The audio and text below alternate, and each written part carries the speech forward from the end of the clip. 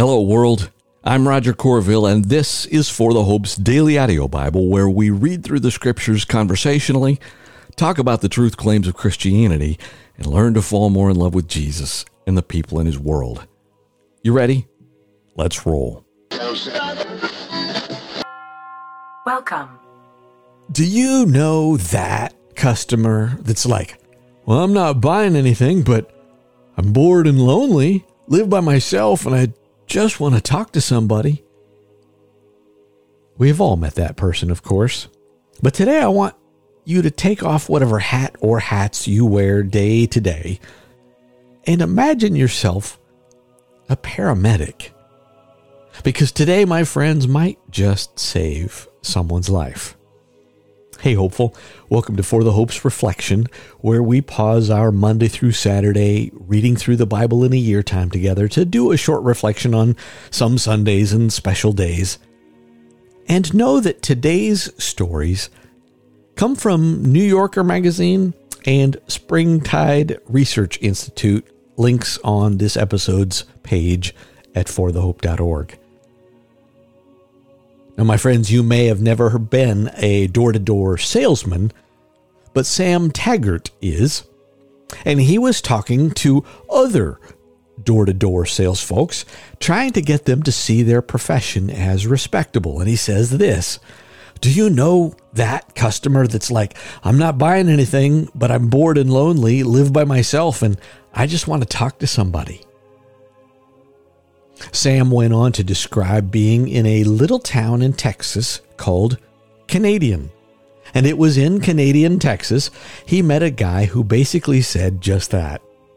And as you might expect, bored, lonely guy ended up buying an alarm system that he maybe didn't need in that little we don't lock our doors town, because Sam connected what he was selling, an alarm system, with this guy's need for safety in an emergency. Now, a year later, in the same little town, same neighborhood, a lady answers the door, different house, and Sam doesn't get far into his pitch when the lady exclaimed, "Sam, the alarm salesman?" And she went on to say that lonely, bored guy was her dad, and that he had had an accident, and it was his ability to signal for help that saved his life. And she credited Sam with saving her dad's life. So now Sam's telling this story to a bunch of upstarts, and listen to what he says. Listen to this. This is a quote from Sam.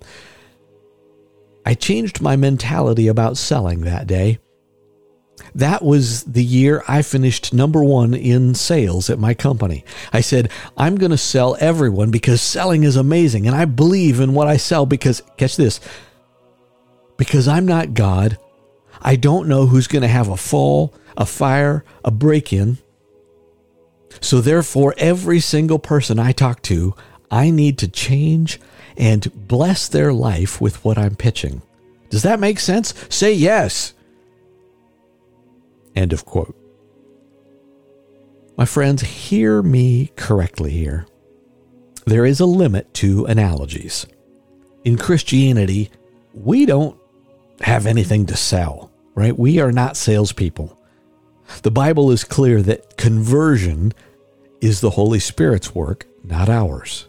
We don't close sales for Jesus.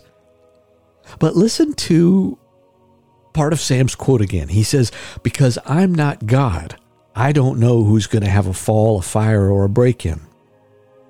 Now, my friends, let me change that up. Because we are not God, you and I are not God, we don't know everything about the person that we're talking to. Whose wife just left them, whose husband is about to have an affair, who's sitting there feeling great because their team just won a game, or who's sitting there a breath away from putting a gun to their temple. What we do know is that both loneliness and mental health challenges are at epidemic levels. And what we do know is that for the first time in the history of America, average life expectancy recently decreased because of, get this, deaths of despair. That's what they call it. Deaths of despair are self-inflicted deaths by suicide, drinking, drugs, lifestyle. Do you know that customer that's like, I'm not buying anything, I'm bored and lonely, live by myself, I just want to talk to somebody?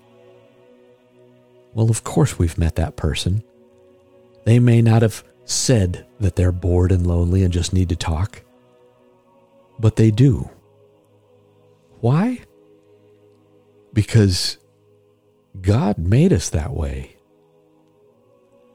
And He, I think, calls you, each of us, to be a paramedic.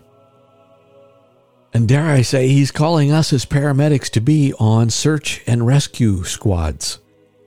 And yes, it's another imperfect analogy because we actually are called to think relationally, not transactionally. But I found a useful way to think about that, relationally, based on new research from Springtide Research Institute into what it takes to create a sense of belonging. Now, their particular research focused on Gen Z, like age, I don't know, from 13 to 25 area. But catch this. Imagine this person feeling this. I am noticed. I am named. I am known. Noticed, named, known. Just feeling noticed is the foundation for potentially deeper relationship. I used to tell my kids when they were little, make someone else glad they showed up to church today. But my friends, we are not just talking about church. In fact, dare I say, we're talking about something way bigger than just where we're at on Sunday mornings. The lonely are likely experiencing some level, at least sometimes, of, do you even see me? I have to tell you that people appreciate hearing their names too, right? Known, or I should say noticed, named. I like the way Rabbi Jonathan Sacks defines community. He calls it this: that place where I am known by name and missed if I were gone. My friends, isn't that what we want? Don't we want to be missed when we're not there? It takes a little bit of time, and it takes a little bit of curiosity. But we can help someone be noticed and named. Now, being known builds on the first two. But catch the secret ingredient here, as Springtide Research put it: undeserved acceptance. Now, the key is, even if you disagree with the person's conclusions or decisions, make it clear that any disagreement is not a rejection of their personhood or their standing in your relationship or community. It made me think of the book of Hebrews, and we're going to knock down chapter 10 a couple days from now. Hebrews 10:24 and 25 says this: "And let us consider one another in order to provoke love and good works, not neglecting to gather together, as some are in the habit of doing, but encouraging each other, and all the more as you see the day approaching." Catch those words, not neglecting to gather together. My friends, I think we often think about that in terms of us. Oh, yeah, that means we should go to church. But catch the context, right? The writer here says we are considering others and provoking others. And I think the exhortation here in terms of gathering is that you are also a gatherer when you're thinking about other people. And that's where I think being a paramedic on a search and rescue squad kind of makes reasonable sense. You don't have to ask if people are lonely. They are. You don't have to ask if people deeply long to belong. They do, because God made us that way. Do you know that person that's like, I'm not buying anything, but I'm bored and lonely, live by myself. I just want to talk to somebody. Well, I'm guessing most people won't say that set of words out loud like salesperson Sam expressed it, but he was observing humanity correctly. We've all known someone that fit that category. Maybe even you are in that category. So what are we going to do about it? My friends, we are called. We're just called to something that's higher than sales, thinking relationally, not transactionally. Bringing God's love to the world is presence way more often than it's a pitch. Because, my friends, when someone else experiences you doing the gathering, what they experience is, I am noticed, I am named, I am known. And I believe they are literally experiencing the touch, the rescue of our Creator. I love you, my friends. Amen. Amen.